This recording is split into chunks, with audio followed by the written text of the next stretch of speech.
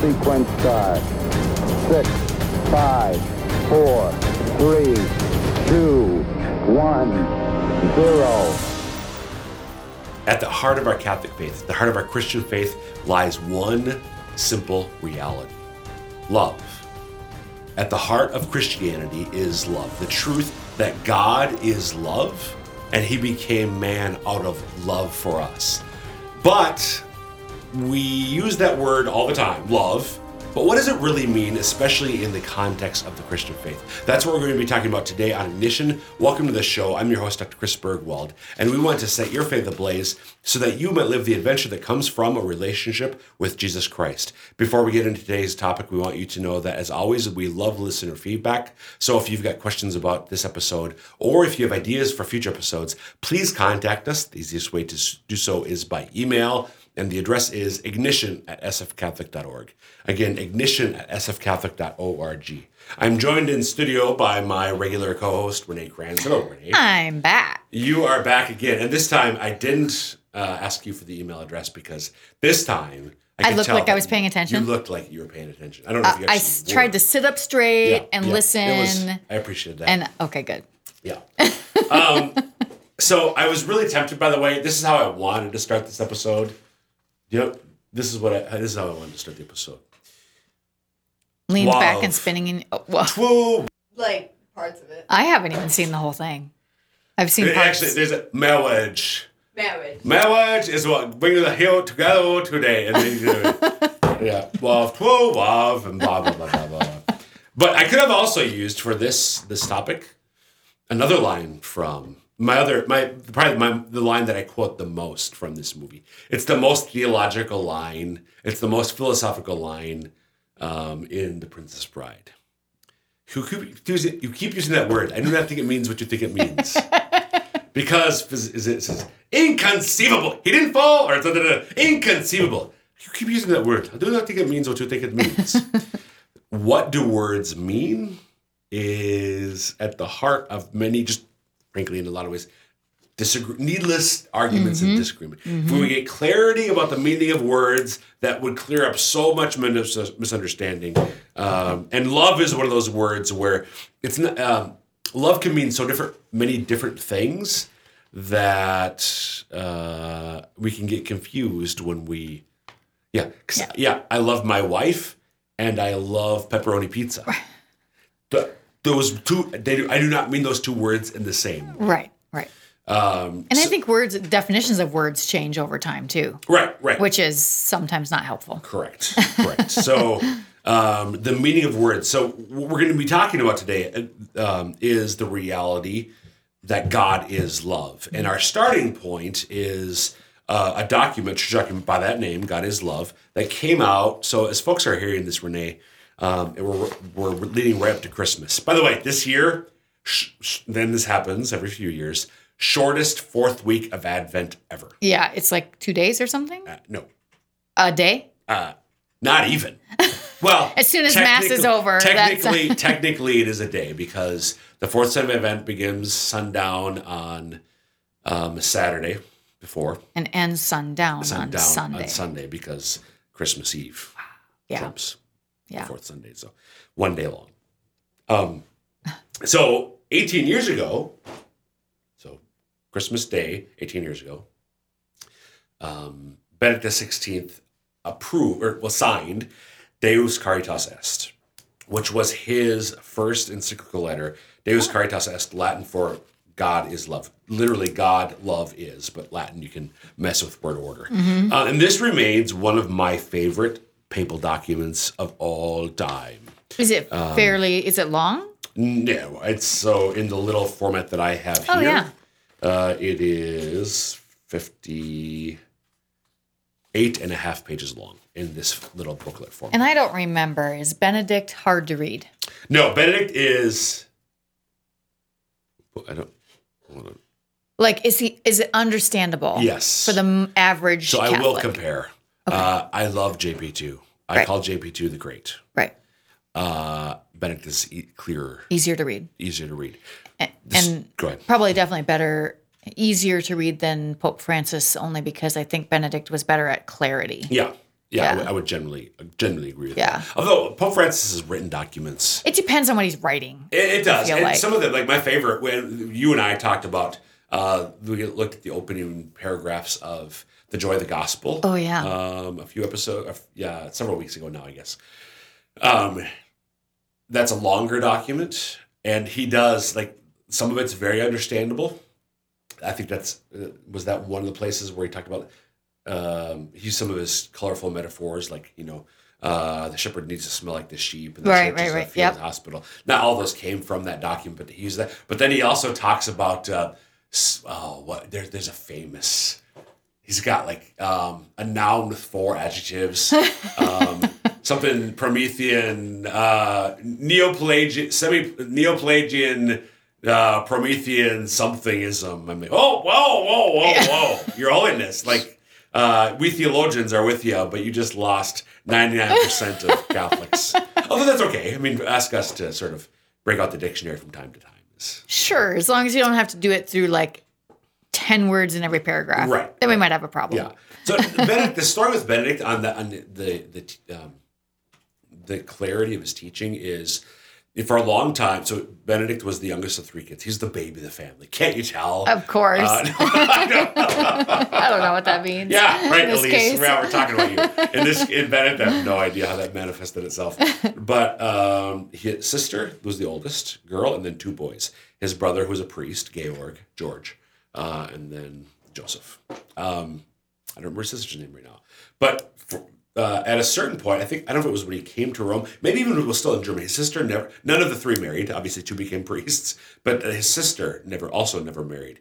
And she, at a certain point, I don't know when in Benedict's life, at a certain point, she basically became his housekeeper. Oh, okay. And cook and sort of that sort of thing. And the story is, this must have been way back when he's still in Germany, I think, that he would, over breakfast, sort of give her a preview of his theological lectures for the day. Uh-huh. And if she couldn't follow, he would rework it. And even this is high-level theology. So he was not, we're really clear here, because this is an important distinction. Bishop Barron talks all the time, this is a riff, it's okay, it's a podcast. Yeah, you can do that. Bishop Barron talks a lot about how we can sometimes dumb down our faith, dumb down Catholicism. Pope Benedict would not, and Bishop Barron would completely agree with this, Pope Benedict didn't dumb down his college level, graduate level theology courses to like a 4th grade level. Right. But he'd be clear. Yeah. In his teaching. Yep. So to be clear is not the same as dumbing it down. Right. Agreed. But that's the story that he would sort of preview his lectures with his sister, and that supposedly helped him improve. It helped him with the clarity of his teaching. And I suspect his sister was no dummy. Right. Yeah. 2 priests. Her little brothers are both priests. Right. One probably came from a family of fairly high intelligence and so on, from the looks of things. Yep. So, so to your question, is this document that is definitely readable? Good. And I would consider it one of the modern classics. I think it's only 18 years old, but it's stood up over the test of that time, and it's still very relevant. So, what I want to do is just unpack. Just frankly, I don't know if we'll get beyond the first article. It's a longer article. It's three paragraphs, but. Well, we'll see as we go through it. This is a really rich introduction to this idea, and really this was Benedict's first encyclical, and in many ways, your first written document lays out the program for your pontificate. Okay. So you better choose wisely, right? It does, yeah. But then for us as Catholics, we can look to these documents as sort of to get a sense of the course that this new pope is charting. So I don't remember if it was actually his literal first document or not, but first or second document of the pontificate of Pope Francis is the Joy of the Gospel. Okay. So the Joy of the Gospel, to me, is still the document that charts the course of his pontificate. Right. The first document for John Paul II was Redemptor Hominis, the Redeemer of man. Jesus is the Redeemer of man. That definitely laid out sort of in a sketch of where he was going in his pontificate, of the themes that were important to him. Right. So Deus Caritas Est serves as, if you want to get a sense of where Pope Benedict was going as Pope, read this document. Okay? So we're going to start with the first article, the first paragraph of Article 1. Renae, would you mind reading this paragraph? God is love, and he... There's no This came up last week, too. Ignition. Do you want me to read or not? It's being very mean to me. People have told you, have commented how mean I am. Yes, and I think they're right. Okay. God is love, and he who abides in love abides in God, and God abides in him. These words from the first letter of John express with remarkable clarity the heart of the Christian faith, the Christian image of God and the resulting image of mankind and its destiny. In the same verse, St. John also offers a kind of summary of the Christian life. We have come to know and to believe in the love God has for us. Okay, so we get here two portions of 1 John 4:16. The opening line, God is love, and he who abides in love abides in God, and God abides in him. And then the closing line from this opening paragraph, we have come to know and to believe in the love God has for us. So what Benedict is saying there, his words in the middle, is that the opening portion, God is love, and he who abides in love abides in God, and God abides in him. Again, this expresses the heart of the Christian faith. First, the Christian image of God, and therefore the resulting image of mankind and its destiny. And the latter portion of the verse, we have come to know and believe in the love God has for us, offers a kind of summary of the Christian life. So just want to, because you could just, I don't think I've done this with you. I've done this with a lot of people recently. People may have heard this with a couple weeks ago with Robin. We are now, Renae Kranz, in a really important time in the television viewing year. Okay. We're between Thanksgiving and Christmas. Right. And actually, well, we're post Halloween, post Thanksgiving, pre Christmas. This is the time of the Charlie Brown TV specials. Oh, I did not know where you were going with this. The Charlie Brown TV specials, and the. Tell me, Renae Kranz, what are the words spoken by Charlie Brown's teacher in all three Charlie Brown talked about specials? this. See, I told you. Wah, wah, wah, wah, wah, wah. Wah, wah, wah, wah, wah, wah. And why is that relevant here? Because we've heard this stuff before, and we can just be like, yeah. Wah, wah, wah, wah, wah, wah. Yeah. Exactly. Don't wah, wah, wah, wah, wah, wah, as we're talking about this. So, this opening paragraph, God is love, and he who abides in love abides in God, and God abides in him. Even the way I said that, you tempted to wah, wah, wah, wah. The Christian image of God, the resulting image of mankind and its destiny. What the heck does that mean, Renae Kranz? Well, because God is love, we are also supposed to be love. That's what we're supposed to become and be. Okay, hold on. No. Love is something I do. I love people. You're using it as a noun. I'm so confused. Help me to understand. Well, so this is the Renae Kranz definition.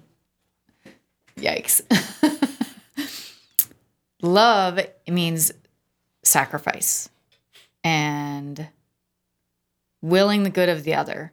So if you're willing the good of the other, that's going to be probably a sacrifice on your part and probably a sacrifice on their part. Okay. So to me, love is sacrifice. Okay. But you still do a sacrifice. It's still an action. No, you can be a sacrifice too. Jesus was a sacrifice. Okay, so help me understand that. It's really good. Good job. Good job. Good. I'm really good job. scared right now. But so are you saying that God is love became true when Jesus died on the cross? No. Oh. No. Was it always true that God is love? It was always true. Even That's why he before- created us. Even before. It was his because he loved so much, he created everything that is. So before he created us, though, he wasn't love. Yeah, he was. He can't What does it be mean to- something. what God is it- can't be something. He can't That's- not be something before and now be something different. That's very true. But what does it mean to say that he? So I'm going to answer. Well, you may haven't answered the question. Okay. A different answer. What does it mean to say that he is love, though? He's the essence of, well, I don't know. Right. See? Why do you make me do this? No, because I want the listeners to feel your pain. Oh, they feel my pain. Because we say these things, we hear these things, and wah, wah, wah, wah, wah. But that doesn't mean to say that God is love. Yeah. I get what it means that God loves. But what does it mean to say that God is love? Well, and we think we know what it means, but then when you start doing that, then I'm like, okay, well, maybe I really don't. I'm just going to have to say it. So the Christian image of God. So what do we know about God? What did Jesus reveal about God? That in the one God, there are three persons, Father, Son, and Holy Spirit. Right. And I know you know this.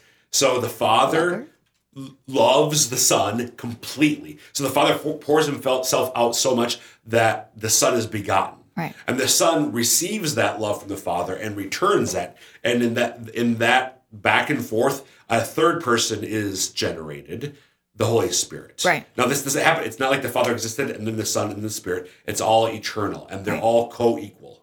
Right. They're all equal, all three. It's how love works.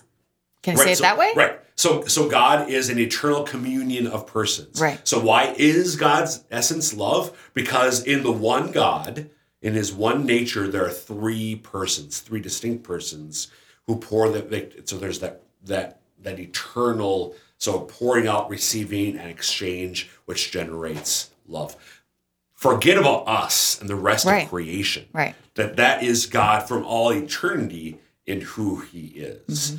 So that's why in his essence, he is. That's why John writes these words. And so the Pope Benedict then says that these words express with remarkable clarity the Christian image of God and the resultant image of mankind and its destiny. So we are created in the image and likeness of God. So God is a communion of persons, each person having an intellect and will, a person having intellect and free will. So we are intended to be in relationship with one another on earth, but with other humans, but also with God. God. Our destiny is to be in eternal communion with God and one another. So is that almost like a mankind trinity? Yeah, right. Well, Like I think there's this is why. So the human, the stereotypical example here is, and obviously this doesn't happen all the time, but of a human family, man, woman coming together and generating new life. Right. Again, that doesn't always happen, but that's where the family mirrors. That's where we in our relationships mirror the reality of who God is. Right. So God is love. So that conveys the image of God, Christian image of God, and the resultant image of mankind and its destiny. So I just want to go on, though. It's not just God that's love. He who abides in love abides in God and God in him. So when we truly love others, God abides in us and we abide in him. Now, what does that mean? I think going back to your word, sacrifice, desiring the good of the other, and so on. It's not, in this sense, it's not about affectivity, about emotions or feelings. Right. It's about more than that. It's about involving the whole person. Right. Completely desiring the good of the other with my whole being, not just how I feel, but also not just my will. It's all of me. Right. Mind, intellect, affect, the whole 9 yards. Right. Okay? So, and then we're told that 1 John 4:16 also gives us a summary of the Christian life. We have come to know and to believe in the love God has for us. So the Christian life, in sum, is expressed in this passage from St. John's first letter. We, as Christians, have come to know and to believe in the love God has for us. So as I'm reading this just this last time, I'm like, well, what do you think? Why does John make this distinction between to know and to believe? They are very different things. There was just a story that was told this morning from one of the Chancery people about a friend of hers who didn't really understand that God loved him. Yep. So I think sometimes we might know it intellectually, but not really believe it because we're sinful and we screw up all the time. And how could God possibly love us with that going on? So to believe means to have faith, and have faith can mean sort of knowing something's true, but it can also have faith in me, trust me. So it conveys, so believe in this context can convey like a deep trust in the other person. Right. So we have to come to know and to trust in the love God has for us. Right. First paragraph, Renae. The next, okay. So we're not going to get all the way through the first article, but that's fine. I want to focus on well, go ahead. I'm going to stop you at a certain point here. But For the next one? Okay. We have come to believe in God's love. In these words, the Christian can express the fundamental decision of his life. Being Christian is not the result of an ethical choice or a lofty idea, but the encounter with an event, a person, which gives life a new horizon and a decisive direction. Right there. Can you reread those two sentences, please? We have come to believe in God's love. In these words, the Christian can express the fundamental decision of his life. Being Christian is not the result of an ethical choice or a lofty idea, but the encounter with an event, a person, which gives life a new horizon and a decisive direction.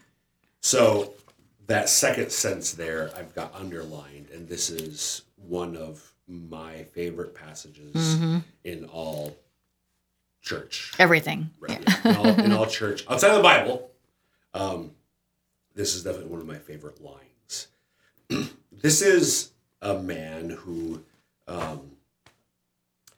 obviously an intellectual, who was unfairly, back in the 80s, sort of labeled as the Panzer Cardinal.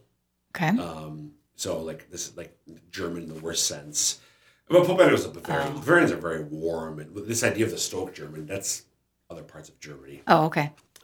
Bavarians are not that sort of. But he was like, because he was so, the truth of the faith was so important to him, that people thought he was sort of, labeled as, overly dogmatic and rigid, and yet the truth of his thought is expressed in that line right here. This is why I love this line. I'm going to read it once more myself. Being Christian is not the result of an ethical choice or a lofty idea, but the encounter with an event, a person, which gives life a new horizon and a decisive direction. So it's really possible, or it's easy for us rather, to reduce Christianity in misguided ways. Well-intentioned, even misguided. So being Christian is not the result of an ethical choice. So Christianity is not, in its essence, about morality. Right. It includes morality, but the heart of Christianity is not morality. Right. Morality flows from the heart, the way that blood flows from my heart, but it's not the heart of the thing. Being Christian is also not the result of a lofty idea. Right. And this is, to me, like this brilliant intellectual said time and time and time again, things like this. Christianity is not a philosophy. There is in its essence, there is a philosophy that flows from it. Sure. There are ideas, certainly, teachings, whatever. There are ideas that flow from the essence, but the essence of Christianity is not it's not an ideology. Right. The essence of Christianity is not a lofty idea. Being Christian is the result of the encounter with an event, a person, which gives life a new horizon and decisive direction. So being Christian is about an encounter with a person, Jesus Christ, through whom we encounter the Father and by whom we encounter and the Holy Spirit as well. So it's about a relationship with Jesus Christ in its essence. So what do you think? He doesn't say being Christian is the result of an encounter with a person. He has another word in front of it. So what does that mean, do you think? Well, I think an event, he means the moments that we are most maybe attuned to God. Or a conversion, perhaps. Yep. So being Christian is the result of the encounter with an event. How do you encounter an event? Go to it. But he says an event, comma, a person. Mm-hmm. So here's the interesting thing. He's sort of equating Right.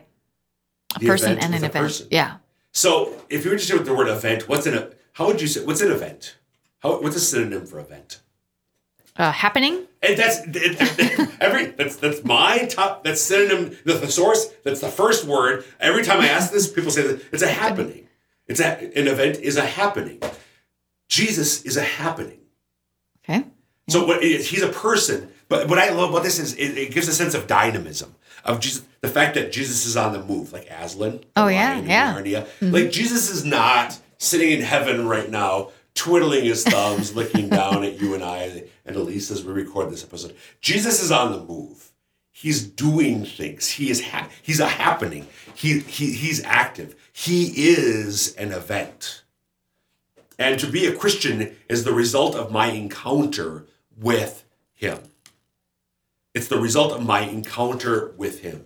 So, I can't overstate the importance of this. I think for a lot of Catholics, what is being Christian about? You get Following all the rules. morality. Yeah. Right. Doing certain things. Right. Or believing certain things. The lofty ideas. Right. Well, it does include doing certain things and believing certain things, but it is above all the encounter with an event who is a person that is Jesus Christ. Mm-hmm.